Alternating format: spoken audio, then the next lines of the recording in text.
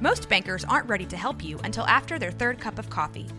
But with Central National Bank's after-hours service, you don't have to wait for the bank lobby to open to get help. You can contact us from 6 to 8:30 in the morning or from 5 to 10 in the evening, and we'll connect you to a real, live, local person who can answer questions and fix problems 7 days a week. Bank different. Bank Central. Central National Bank. Member FDIC. When you need mealtime inspiration, it's worth shopping Kroger, where you'll find over 30,000 mouth-watering choices that excite your inner foodie. And no matter what tasty choice you make, you'll enjoy our everyday low prices, plus extra ways to save, like digital coupons worth over $600 each week. You can also save up to $1 off per gallon at the pump with fuel points. More savings and more inspiring flavors make shopping Kroger worth it every time. Kroger, fresh for everyone. Fuel restrictions apply.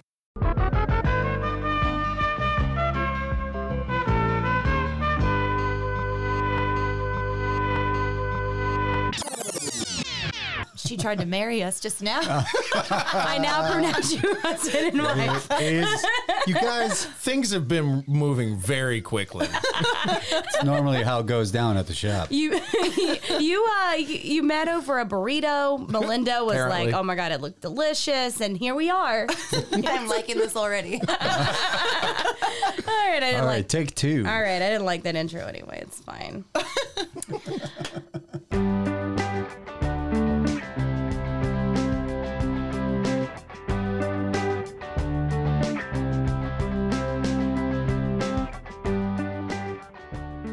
Hi, guys. You've made it all the way to episode 6 of Keep Waco Loud, the podcast. I'm really excited about this episode because, number one, the title of the episode is The Gig Economy. And It's the gig economy, stupid. what does that even mean? I've been waiting to say that. That's right, All, yeah. all episode. The whole episode The you've been whole waiting? episode I've been holding that An in. hour and a half. Yep. Sitting on that gold there. Yep. It's just- Yeah. And, you know, I Bam, love shut every it time out. I think that every time Jacob jumps in on one of these pre-roll, like, things, he's got to do it in the newsboy, like, accent. Yep. Say something, Jacob, right now. Breaking news. Here we go. We're at the shop, 2001 Franklin Avenue. That's the way, boy.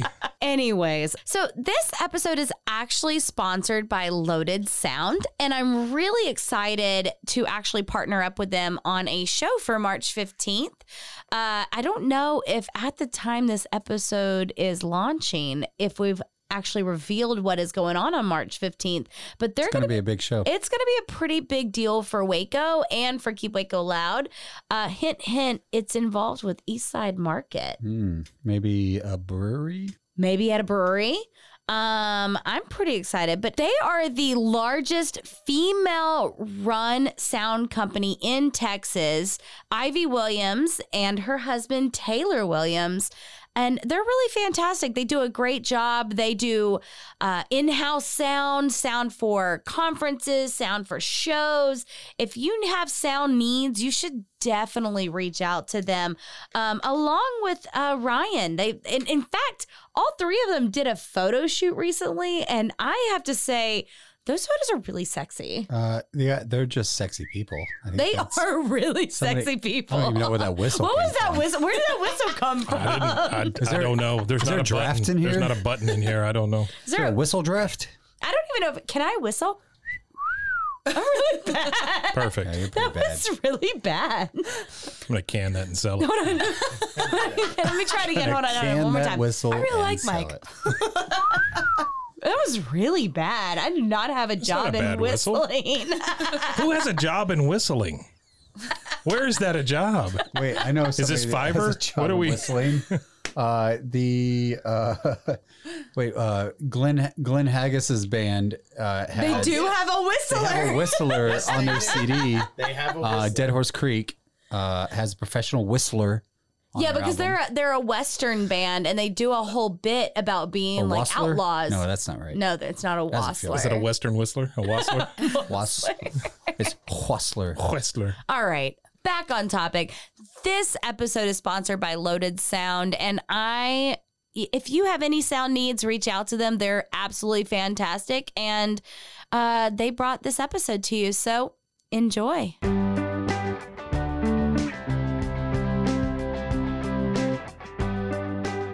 Hi, guys. We are back. It is Keep Waco Loud, the podcast, episode 6. And thank you so much for joining us today. Today, we are sitting here with Melinda Adams and Chris Hunter. What up? Hey.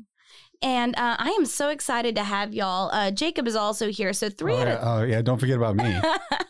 So 3 out of 4 people here at this table are current gigging musicians. More specifically, everyone at this table except for myself.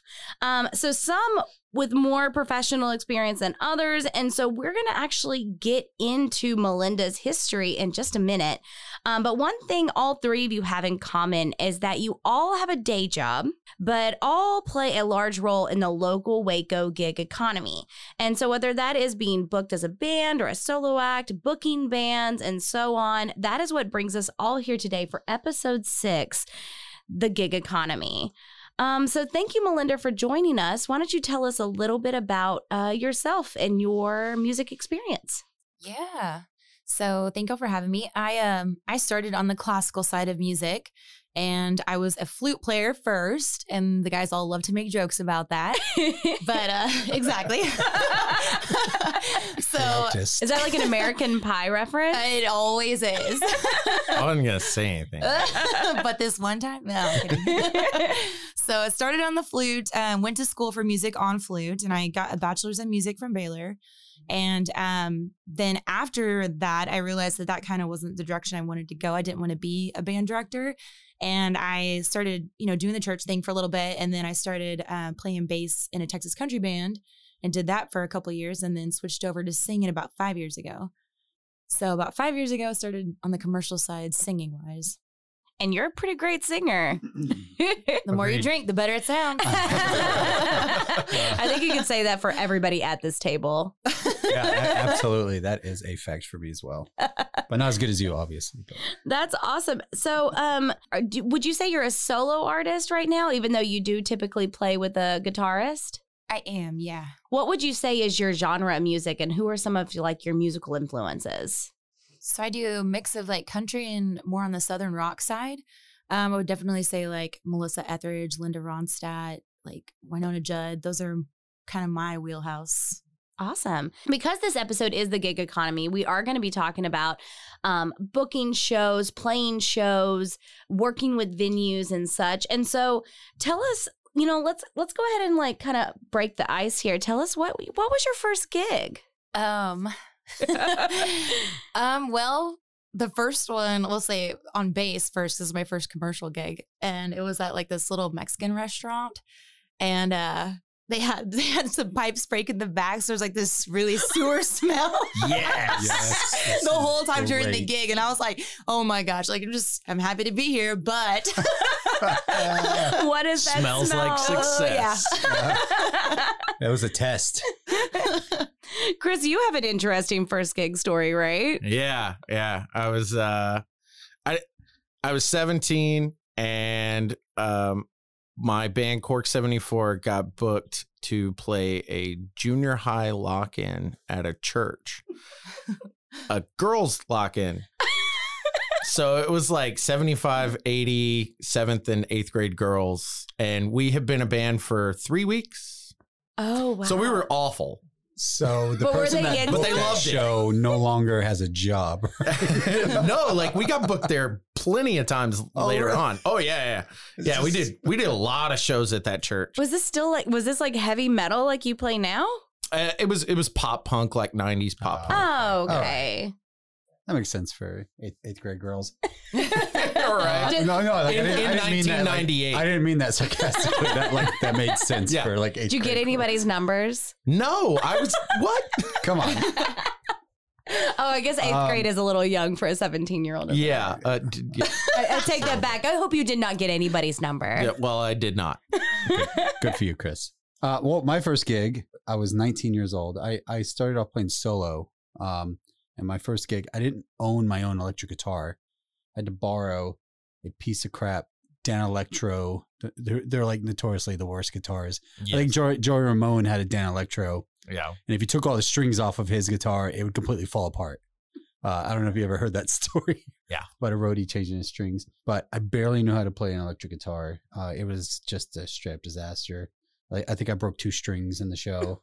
Nice. It was great. You know, I got past it. It was fun. So I'm going to ask a little bit of a taboo question here. Did any of y'all get paid for this first gig? Yeah. Nope. No. I think I had to pay the venue to play. Oh, God. Like pay to play? Yeah, basically. Oh, God. It's Well, different times. so what advice would you give to a new musician? If you could do it again, what would you have done differently on your first gig? Practice more. That, yeah. Definitely. Pay attention, kids. Yeah. Practice more. Yeah, 100%. Practice. Learn how to play my instrument more. Yeah. Practice That- more. yeah, that I would agree kind with of rolls into that. Okay. So going on from that, if somebody was trying to get a gig and they've never played before, how would you go about in today's society and today's with technology and stuff, how would you go about getting a gig? Yeah, Melinda, why yeah, don't you fill all that in. one? So I would say for sure, do your homework. Like if Mhm. you need to know what kind of venue it is, you need to know who they book, you need to know when they book, you need to know, do you need to bring your own sound, this and that? Because when you hit up a venue to play, you need to know, hey, if they've already got their calendar out there and they're booked for the next 3 months, don't hit them up asking what they've got open next month.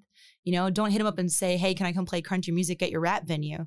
Right. Like you need to Yeah. do your homework so that you sound professional. And then when you send them an email or you call them, sound professional, make sure you have complete sentences. And like, these sound like really minor things, but these things happen. Yeah, when I used to try to book in Brooklyn, I would help Jacob's band book, and they had never had a gig in Brooklyn before. A lot of times I would tell them, hey, they've got about 15 to 20 friends who will show up for this show. You kind of tell like what kind of draw you'll have, what's your vibe, send links to your music. Don't just describe your music. Yeah, that's the biggest thing that I think musicians don't understand is when you're booking, you're not a musician anymore. You're a salesperson. Sure. Yep. And you're trying to sell your band to that venue. What ROI are you going to bring that venue? What are you bringing them that's going to, return on their investment? They pay you and then you're going to bring them business basically. Yeah.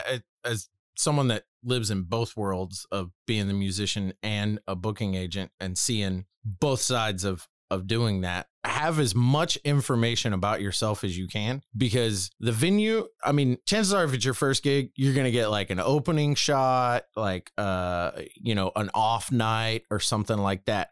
But if you can prove to that venue that you can bring people out on a Wednesday, then you're a shoo-in for a Friday, And so networking is probably the biggest thing in this business, period. Especially considering like you've booked tours before. And you're Chris, currently booking and a tour. you're currently I working am. on booking a tour.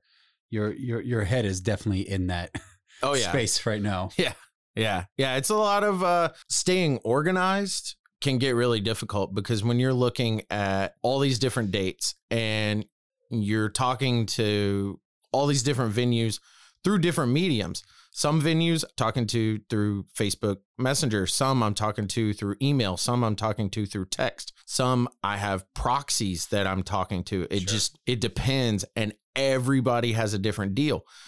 When like the show I'm booking in New Orleans is completely different as far as how they book and how they what they expect from you as the agent, as opposed to the place in Dallas. Like Melinda said, you're a salesperson at a certain point, and you have to take into consideration that you're not just selling yourself, you're selling what you are bringing to the venue. Mm-hmm. And so you need to, at some point, maybe not even just focus on yourself, not I am this, I'm that, I'm this great of a musician. Maybe say like, I know that you have this going on.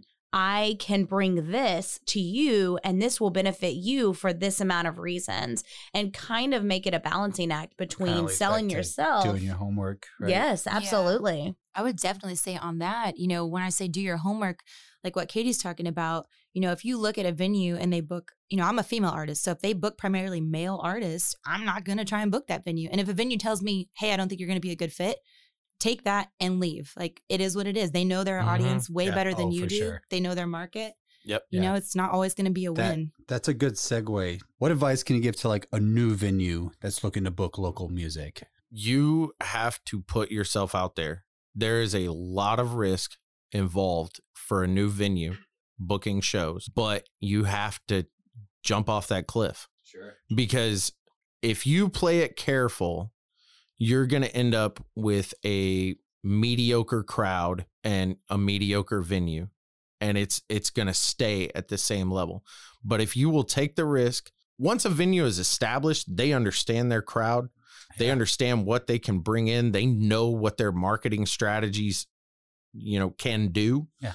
But when you're brand new, you don't know what all those factors are. Sure. So you're going to have to spend the money to figure it out and take that risk. Yeah, I think Brotherwell is a good example of that. I know we're constantly throwing back to Brotherwell. Sponsored by Brotherwell. Yeah. But they did that. They took that leap early on in Keep Working Loud, but they also did that before us. They took that leap with various acts performing there. They just kind of saw what would stick, really. Yeah. And they're not per se a music venue either. We did an article recently asking artists what they wanted to see more of in 2020 here in Waco. And Melinda, you said something that kind of stuck with me, and I've given it as advice several times now since you said this, and it was have house sound. Yes. Oh, yeah. Have house Go to sound. Austin. What's one thing you see at every venue? House sound. 100%. Yeah. I don't even consider a venue when I'm booking a tour, Mm-hmm. if they don't have house sound, I'm not even going to contact them. Out. Yeah. Yeah. Unfortunately, that's not the case here in Yeah, Waco. we and don't- eventually we hope that will be a thing. It'll be a standard because We don't have that luxury yet. yeah, I mean, I constantly, and this is no offense to anybody who reaches out to me who of wants course music, because I want music everywhere. Yeah. But, when I'm booking bands for places here that are looking to have music at their events, I'm like, okay, I've got to find a band who can provide their own sound. And not a lot of bands have the capabilities of doing that. Or I need to budget, $100 to $200 to have a sound guy come. Right. And, eventually I hope that's not the case, but it's good for the sound guys as well. But also as musicians, I'm not a musician, but I'm sure it adds a whole nother level of stress to your performance to have to provide sound. Yeah. I can attest to that personally, having done shows where I've not only ran the sound, but also played. Well, I mean, I'm in after the fact, and John and I provide sound for the Keep Waco Loud shows. Absolutely. So whenever we play shows, we're also providing our own sound and playing double duty, and it can definitely get stressful. Yeah. Oh yeah. It's just weighing For on sure. the back of your head. Like, oh, did I do this thing? Where you're trying to play a chord for a song that might be a little difficult, Right. Most of the time I just stay out of John's way though. Yeah, that's fair. Y- He's you also know. very big. The thing is John understands what all he's got going on. And if you do anything that messes up his routine and all that, Oh, you mean like when the cops got called at us at Freight? Yeah. We had to. Oh, yeah. So You were this there past for that, right? weekend, the cops were called on the noise because it was like post 10:30. Yeah, we did a show at Freight. That's how you know you're doing it right. Yeah, I Was know. it- I was so That's right. excited. I It was was a like, CD release I party for forgot. Zet Zero. Yeah. My band played. Yeah, and it and was John like, did it the was the sound. last band. Hawks and the Found were about to go on, and the cops show up, and they're like, and there's no band playing yet. So the cops show up, and they're like, "Oh, It ain't so bad. yeah, it's not so bad. Like I don't understand what the big deal is." And then they start playing. And they were like, Yes. "Oh." As loud as possible. Yeah. So they were like, "Can you turn it down?" So like John like brings it down for a moment, and like there's feedback, and it's just like an awkward moment. Yeah. And then the cops left and they turned it back a little bit up, but it's fine. So when it comes to asking for money, when a venue is, booking you or they've reached out to you saying, "Hey, we'd love for you to play," how do you balance that? Like, how do you put out your worth, say, "This is what I want," without trying to make it where the venue's like, "You know what? Nah, it's not worth it. We might as well just do with our regular crowd for the night." There's a couple different ways you can approach that. I think one of them, as a musician and an artist, you need to put a price on your art and stick by it, no matter what. Absolutely. 100%. So if there is a venue that absolutely can't pay that, then cut your losses. You're not going to be able to play there. I think that a lot of the venues are reasonable and will negotiate with you. So a lot of times what I will do is I'll give out two prices. A price for, this is if I provide my own sound, and this is if I hire somebody out to provide sound. So this is what it's going to cost you if you do this. This is what it's going to cost you if you do this. And a lot of times when I send a venue a price quote, I don't quote, hey, this is what's going to cost me to come play.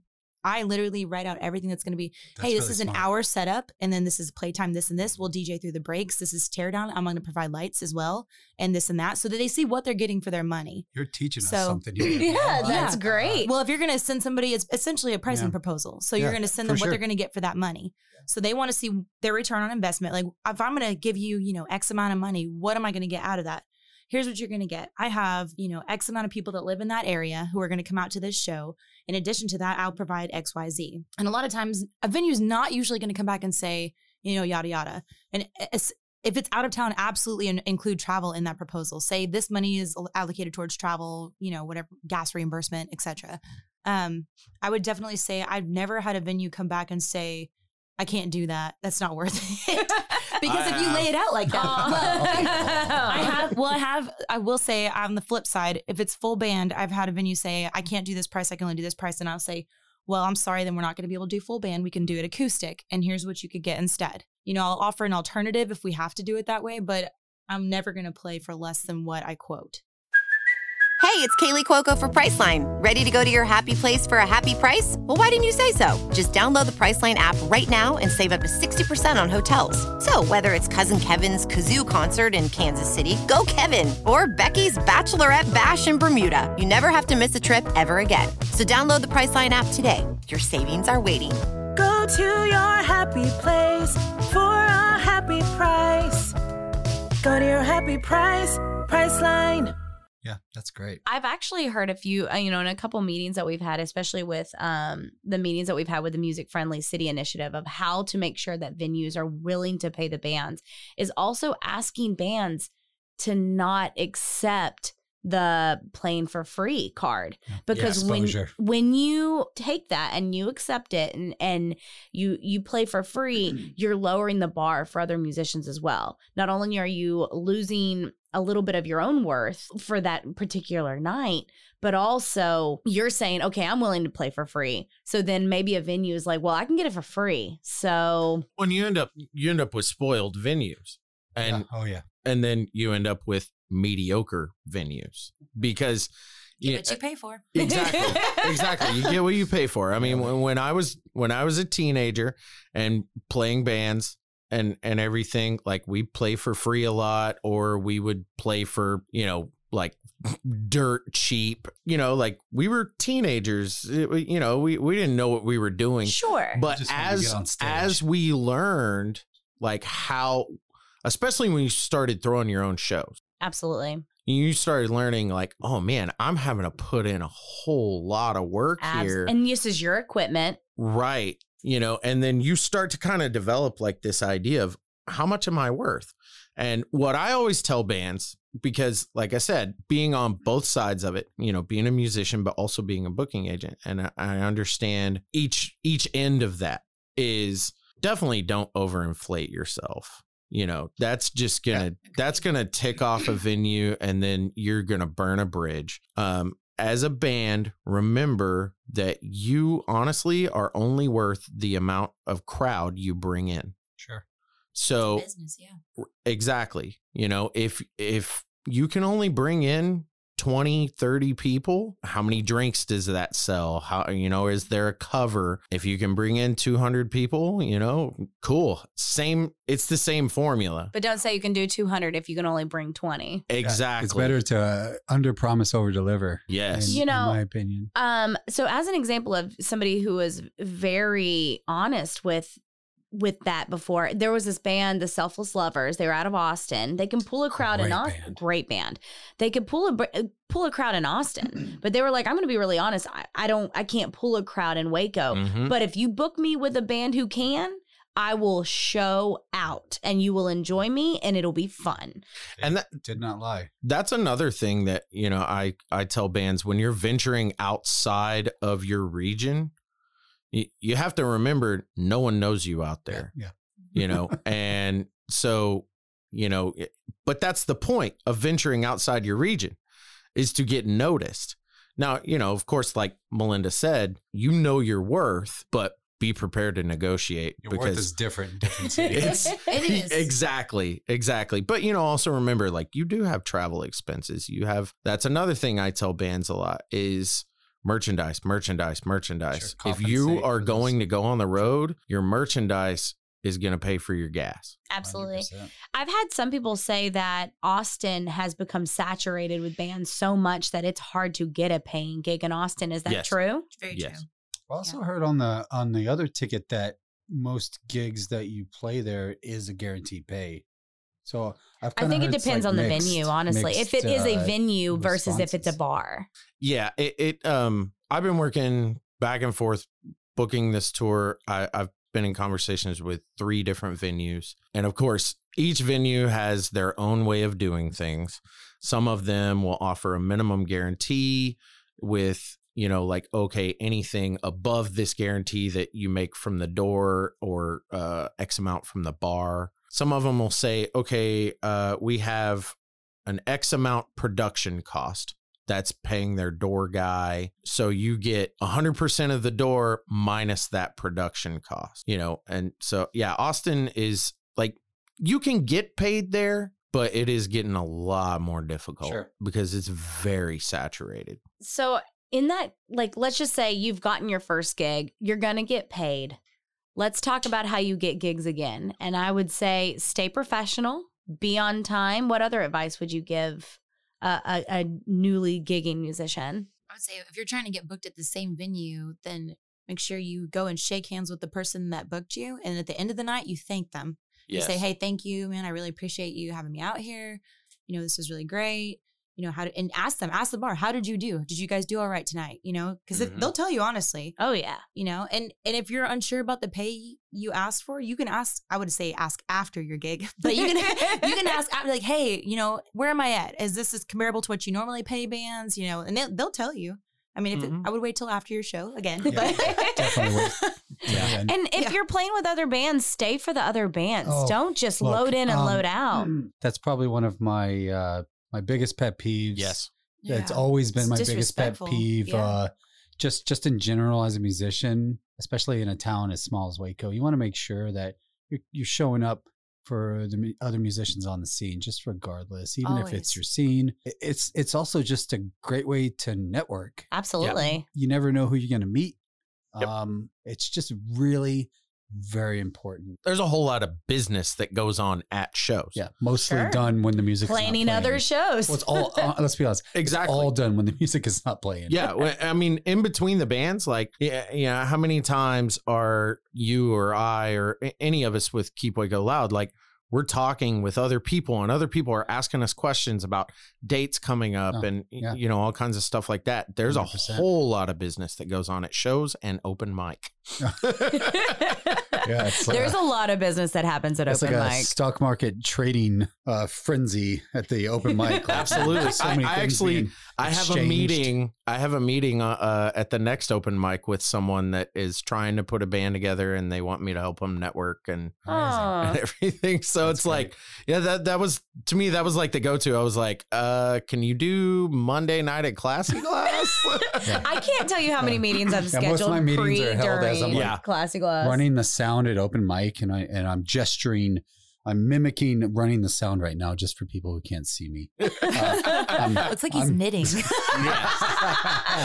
I'm running the sound and I'm like having a meeting with someone that I agreed to have a meeting with at open mic night. And it's like a 3-minute meeting. And I'm like, okay, just email me, please. Yeah, right. All right, guys. So let's have a little bit more fun here. Let's less business, a little bit more like, what's the mullet? Like business in the front, party in the back. So let's mullet this. Let's talk about gig nightmares. So shows y'all have played, whether you had high expectations and just something went wrong, or maybe it was just like the venue overpromised. What's some kind of stories that you've had on the road? Linda, I'll let you go first. Ladies first. Ladies first. All right. Well, I would say definitely, typically, I mean, it's Texas, so weather is always an issue when you play outdoor shows. Yeah. I've played like the hottest day of the year when we're like my makeup is melting off my face. And, like, I look like, you know, just Kiss, just like makeup everywhere. We've all been there. Oh yeah. And then like, you know, it's like 110 degrees in the sun and black stage. And like the guitar player is like, oh my God, I'm going to pass out. Can you please stall for a couple seconds? And I'm like, oh my, please don't pass out. You know, so, and then on the flip side, I've been, you know, playing a show and it's been just a little cloudy. And then all of a sudden out of nowhere, like the bottom drops out of the sky and we've got the sound guy like putting trash bags on all the sound and like, so that stuff. And then I guess probably one of my worst gig stories was a venue not anywhere around here, probably like 3 or 4 hours from here. And it was booked by a third party booking agent who I don't usually use third parties. I usually do all my own stuff. But this person had booked this show and it was originally supposed to be an acoustic show. And they were like, oh no, you can do it full band. I was like, okay, well, is sound provided or, you know, what do we bring? And yeah, sound's provided, you know, powered QSCs, the whole works. There'll be a sound guy. And I was like, okay, like Easy peasy. That sounds great. Yeah, sign me up. So we're about an hour out from the venue. We have driven all the way there. Obviously, we haven't brought any sound because we were told it was all provided. We're about an hour away, and I get a call from another contact at the venue that's like, hey, so what kind of sound stuff are you guys bringing? Oh. I was like, well, we're not because you told Here's us. the thing. Yeah, and then they were like, well, the sound guy's not working tonight. He's working at another show in this city, so...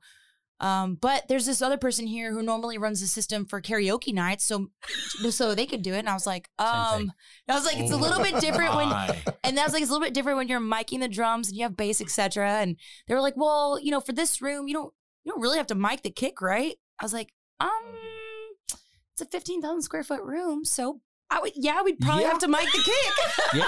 So it was just, you know, we got there and then everything that was promised was not what was there. And none of it was literally like 2 powered 15s in the front with no subs.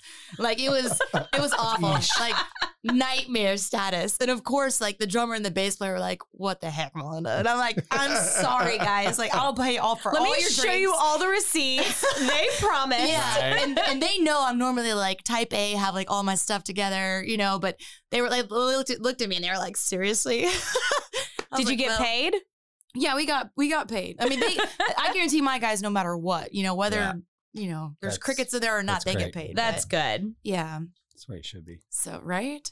So I think probably my most nightmarish gig was I used to be in this band called The Pebble That Saved the World. We were like a pop rock band. It was the first band I was ever in, actually. And I also used to work for the YMCA in Dallas. And or rather Coppell in Coppell, Texas. I worked for the YMCA there. And the owners of that YMCA approached us and they said, hey, you play in a band, right? I was like, yeah. They're like, hey, how about you play this event that we're putting on in the gym? It's going to be great. There's going to be a bunch of kids and you guys can just play and it'd be cool. And I was like, all right, that sounds like fun. So I tell the rest of the band and they're like, wait, we're going to play in a gym? I don't know. It's probably not going to sound very good. Played in plenty of gyms. It always sounds terrible. So I was like, Gosh. like literally, I didn't know what sound was back then. I was like, no, it's cool. It's a gig. Come on, guys. So we get there and we set up on the ground. There's no stage. Yeah. And there's like a dividing curtain cutting the gym in half. And then on both sides, it's just a bunch of bouncy houses. And we're just kind of like awesome. In the middle of and then we lost all the bass player. I'm just kidding. He was exactly. So we're just like setting up and we're like, okay, so I guess this is the stage area. And so we set up and we start playing and it sounds terrible. Of course. And all the kids start covering their ears. And like my most vivid visual is like that dividing curtain was just an adult man peeking his head around the curtain with his hands over his ears, just shaking his head. No, locked eyes with me. Just like, nope. You stop that. You stop that right now, sir. And then moments later, the owner of the YMCA was like, all right, you guys are good. You can leave now. Your gig is done. I want to tell the worst gig that I've been of Jacob's. Oh dear. Yes. It was in Brooklyn, New York at the Rock Shop. It was negative 10 degrees outside. It was the literal coldest day we have ever experienced in Brooklyn. Wind chill. It was It bad. was -3, but the wind chill is -10. My mom was randomly visiting, and at this show, Jacob's band went on last at like midnight. And the bassist, Jacob's best man in the wedding, best friend, Dustin Wilson, had Shout been out to Dustin drinking Wilson, wine man. since they first arried at this venue at 6:30. like 6:30 or 7. So That is a Be formula friends. for success. I mean, so they get up there and they start playing, and so as the person who was booking their shows, I was very honest. We can bring like 20 to 30 people, which we It did. did. But I sent them the music and all this kind of stuff. So I'm sitting here thinking, okay, this is perfect. I got them a pretty good venue. And the guy is like standing behind there and they're doing well. They're doing well. And then something happened. And I don't know what it was. Was it your guitar messed up or? Yeah, I think I broke a string or So something. Jacob 'cause breaks it a was so string. cold. Yeah. So Jacob breaks a It's not string. normal thing for me. And Jacob's drunk best friend / bassist proceeds to tell the lighthouse joke story. And I don't know if you know what the lighthouse joke story is, but it is a very We're not long. going to tell it here. I'm not, because A, I love my audience, and B, I respect Mike, the producer, who would have to listen through this joke. But it is a very, very long, elaborate, boring story about a lighthouse. With a terrible punchline at and the the end. punchline is something like, and 4 out of 5, that's why 4 out of 5 people choose Kellogg's over Post. All or I know something is he's stupid. telling this long joke while Jacob's fixing his strings, and I literally want to crawl. My mom is there, like It was I a want to. 15-minute joke. I want to crawl You into changed a. all the strings. Yeah, I was just telling- and like I Change all the I guitar remember, like, strings, being like, change out the all right, drum hey, man, heads. all right, I'm good. Like he's like, no, I'm still telling the joke. It's cool. Like, So shut he's just up. like, shut up. It Just was- go away. I never emailed the guy back about booking another show. Like, I think we Oh, got paid for man. that gig like $60.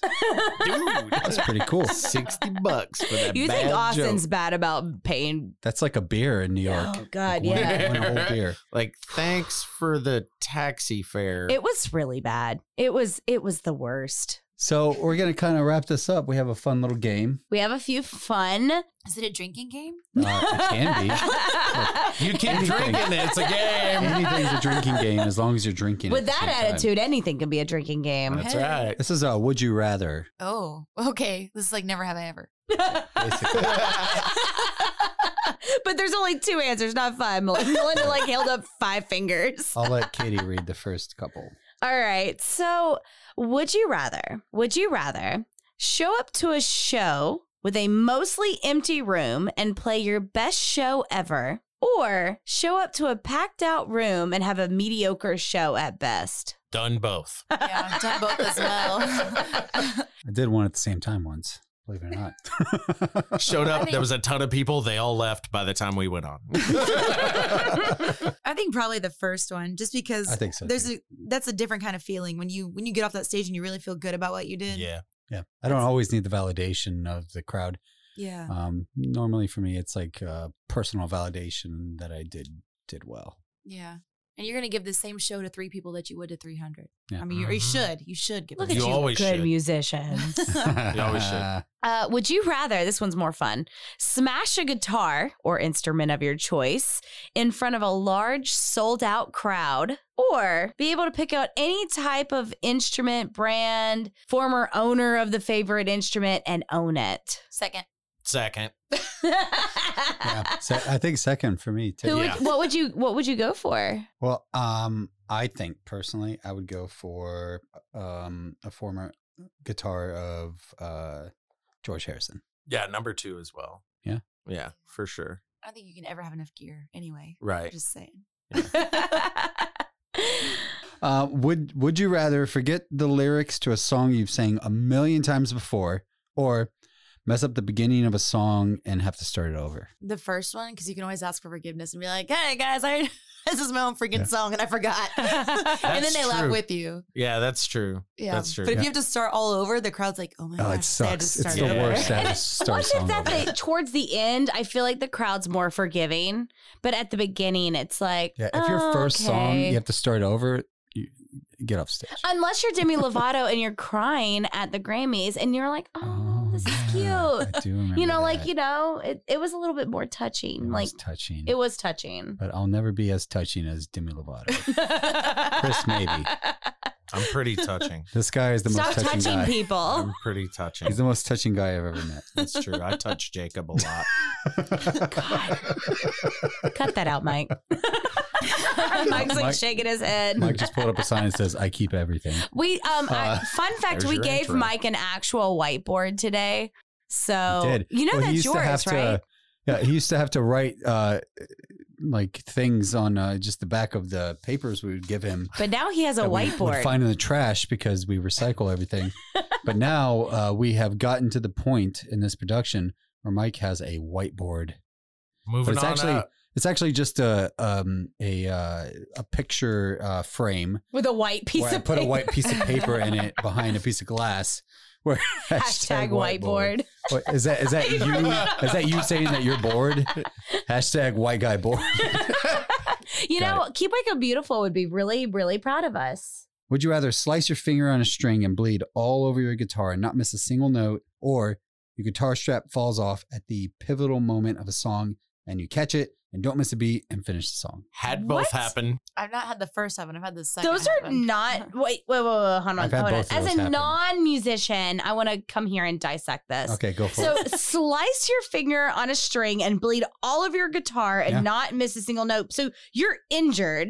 Yep. Through You're it. bleeding just play through everywhere. it. Yeah, you go Oh, so through it. that's like the high point of it, or just your guitar strap falls off at a pivotal moment, but you. You don't want to stop playing because your guitar strap. Yeah, fell off. no. Like the saying, the show must go on. Yeah. That is real. Again, we're like now. This still makes me think of the bassist from the Standards, or was it the guitar player from the Yeah, Standards? Oh, no, that was- no. who fell I off thought that the was stage awesome. It was- and did it was not awesome. miss a beat. It was awesome, but that was like Minor. very minor. It was like, oh, he stumbled and fell off the stage. Like one time I accidentally hit a girl in the face with my bass head and broke her nose. Again, stop putting my podcast in evidence for your deposition. It was great. And she was like, yeah. Oh Yeah, my yeah. God. That's Yeah. pretty awesome. All right. It's pretty rock and roll. We're going to finish this off with if you could have a drink with any musician, dead or alive, who would you choose? Bonnie Raitt for Ooh, me. Good one. Johnny Cash. Ooh. Johnny Cash. After this, I'll tell you the story of how I accidentally killed Johnny Cash. Go ahead, Jacob. What? Yeah, we're not gonna be friends if that's true. Okay, true story. True story. Why I think about. It's not She my had a fault. cat named Johnny Cash. It's not my fault. I'm just kidding. I got real dark real quick. I did not have a cat named Johnny Cash. Anyways, it wasn't that cool. All right, so I was in 8th grade. All right, and Make me feel old too. it was yes, I was in 8th grade when Johnny Cash died. Okay, so I was in 8th grade, and we had to do these egg projects where we had to like hollow out an egg and create a character out of them and write a bio about the egg character. And I did Cleopatra, and so I like wrote a whole biography or like essay about Cleopatra, and I created this like whole egg character. She had long flowing hair and all this. Well, my friend Jordan Stone had Johnny Cash as his character. And he goes, yeah, I've done Johnny Cash and I made a ring of fire around him and all this kind of stuff. And I was like, Johnny Cash, isn't he dead? And he died that night. True. Mike is laughing. Mike. Mike, stop laughing. That Johnny is Cash died disrespectful. that night. And I remember waking up the next morning. John Ritter also died this night. Same night as Johnny Cash. And I woke up the next morning being mortified because all over the news, 'Cause of your Johnny new power. Cash was dead. And I like literally believe that I killed him. Oh my goodness. Oh my goodness. I know, right? No, the same thing happened with Bernie Mac. I did the same thing. Well, not the same, There like was another egg somebody made. no, for him. there was no egg character. At the very next Bernie year, Mac egg? someone had a Bernie Mac egg. Yeah, no, I was Man. like at work and we were talking about Bernie Mac back, and I don't remember what the conversation was, but like an hour later, he was dead. And I was just like, I'm cursed. I won't talk about any of y'all. Oh my god. Ever again. It's fine. I'm immortal. Can you speak other things into existence? It's because all the Like I have a list. I have a list for you. Oh, I've got a lot of things. We'll talk later. I'll talk everything So, into existence. But yes, I did kill Johnny Cash. I'm so sorry, Johnny Cash. The, What does it say? Harbinger of Doom? Harbinger of Doom. the musician that I would want to have a drink with is dead. And it's David Bowie. And he is one of the few, probably 3 or 4 people that died. And I literally bawled my eyes out when David Bowie died. Oh, Jacob. And your wife didn't kill him. She I did not kill him. But I do remember we were living in Brooklyn when that happened. And I don't remember what it was. I think Did you really bawl your eyes out? I really did. It's okay. I cried when Johnny Cash died after I Katie legitimately bawled in the bathroom by myself when I found out Jacob. David Bowie died. I was so sad.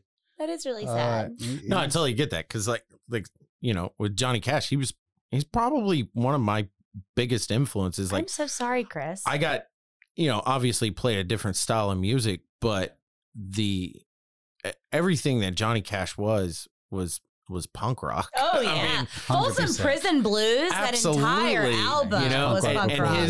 Punk rock was yeah, punk exactly. rock. I mean, he's to me, he's like the ultimate root of punk rock. And so yeah, when he died, like that hit me hard because I was like, oh my gosh, like this is probably the person that has influenced me most. I feel like in we my experienced music. that together, Chris. I feel like you're a murderer.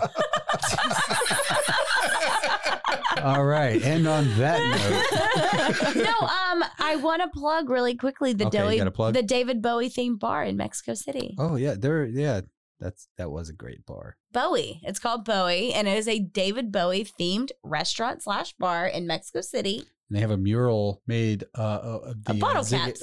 It's made out of bottle caps, but it's the Ziggy Stardust where his head is like bowed, and he's got like the lightning bolt. Over I was his gonna eye. say if they don't have at least a drink called the Ziggy Stardust, then it's I not think legit. literally everything in this bar was David Bowie themed. It was all great. That's all awesome. Themed. It was beautiful. It was, yeah. If you haven't been to Mexico City, I highly recommend it. You can get flights from Dallas for like $150. It's Mexico amazing. City. Well, I want to thank you guys for coming on today. It was really fun. We had a lot of wine. A lot of wine, We a lot of learned- fun. We learned that Jacob a lot had of a people. little bit of wine. I think I'm going to We start learned a that a lot of band. people here committed some crimes, mostly murder. Katie. What? We found out that Katie's a murderer, even though she's all like, "Stop it, man!" Netflix, reach out to us. Making a murderer too. That's right. That is a very, I mean, I don't think you understand Listen, how use your voodoo. It's still murder. how true that story is. Keep Waco Loud, the podcast, is produced by Oni-chan Productions. Our theme music is by Fish Hands. If you like what you hear, you should check them out on Bandcamp. Please be sure to subscribe to this podcast, and if you really like us, give us a 5-star rating. You can also find us on Facebook, Instagram, Twitter, or check out our website where you can buy merch or even see some local events coming up. Thanks again for tuning in. Hi, guys. Thank you so much for joining us all the way to the end. And as we do, I want to introduce our song of the podcast. And since we had Chris Hunter of Keep Waco Loud, I want to introduce you to Chris Hunter of ATF or After the Fact. He has a new single that just released, and I'm really excited that we are getting to premiere just a little clip of it at the end of our podcast. Chris, tell us the name of the song and a little bit about it. It is a song called Narcissistic Rage, and it was written by our singer Travis Ellis, who is moving back to Seattle. So it's pretty special to us that we're getting to premiere it before he moves back to Seattle. Cool. Well, thank you so much, Chris. And this is, what is it called again? Narcissistic Rage.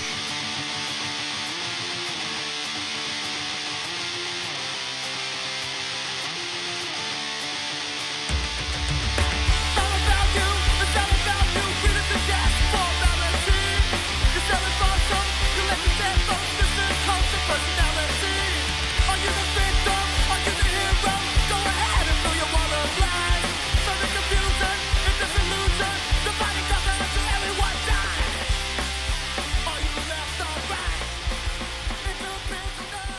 Welcome to Lowe's.